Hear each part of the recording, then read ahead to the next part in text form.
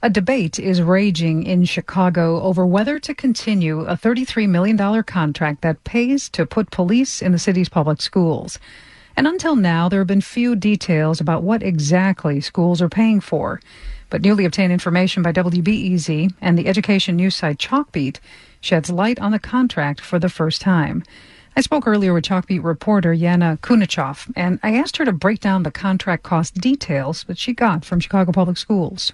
Yeah, so the full $33 million school police contract calls for the district to pay up to the full 12-month salary. But not only that, also the benefits, pension, and uniform costs for 192 police officers and 22 sergeants. So we did not know that level of detail or exactly what the cost breakdown went to until we got this document. And so in total, that comes up to $152,000 for officers and $172,000 for the 22 sergeants. And I think the other context that I want to make sure to say is that schools aren't in session for 12 months. They're off for the summers. So that's a significant dollar amount. And it's actually more than what CPS pays in salary and benefits for most of its employees. So are the details in this contract actually found in other school districts?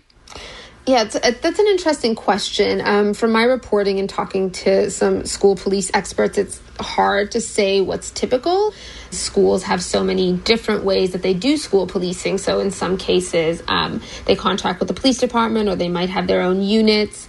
But it is common for school districts and police departments to share costs. The thing that we do know, which raises a lot of questions about this contract, is that CPS is paying for the benefits of the officers, which folks that we've talked to have said that that's a concern because the officers at the end of the day are employed by the Chicago Police Department. When they're not working with CPS, they go back and work for their district, and yet the school district is picking up kind of a really broad range of employee costs for them.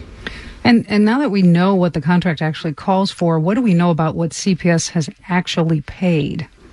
That's probably one of the most surprising things of this investigation, I would say. The Chicago Public Schools has actually not paid anything to the police department yet, even though according to the agreement that they signed, those payments were supposed to be made last December and then again in June. So from what we've heard, officials say that they're going to pay once they reconcile the costs for this school year and that they'll only end up paying the days that CPD worked in schools. And obviously, as you know, school was cut really short this year because of the coronavirus. And then the Board of Education members that we reached out to wouldn't comment on last year's contract, but they did say that next year's contract, which they're going to consider for a vote at the coming August 26th board meeting, could look different. And certainly this issue has become a big one right now. Tell us more about the timing of this. Why is this such a big issue right now? Yeah, so the national protests that have taken off after the police killing of George Floyd have kind of garnered calls for the defunding of the police. And then when Minneapolis School District cut its contract with the police department, that actually sort of shone a light on the school issue and school policing specifically. So it's been a long time that activists in Chicago have been calling for police to be removed from schools, but that decision in Minneapolis kind of really galvanized things here. So the last few months have seen a real spike in youth-led protests. So they've gone to the city council, they've gone to the school board, and they're also working on convincing individual schools who have to vote through their local school councils on whether to keep officers or not to vote no. So there's sort of a bunch of levels at which this is an urgent discussion right now.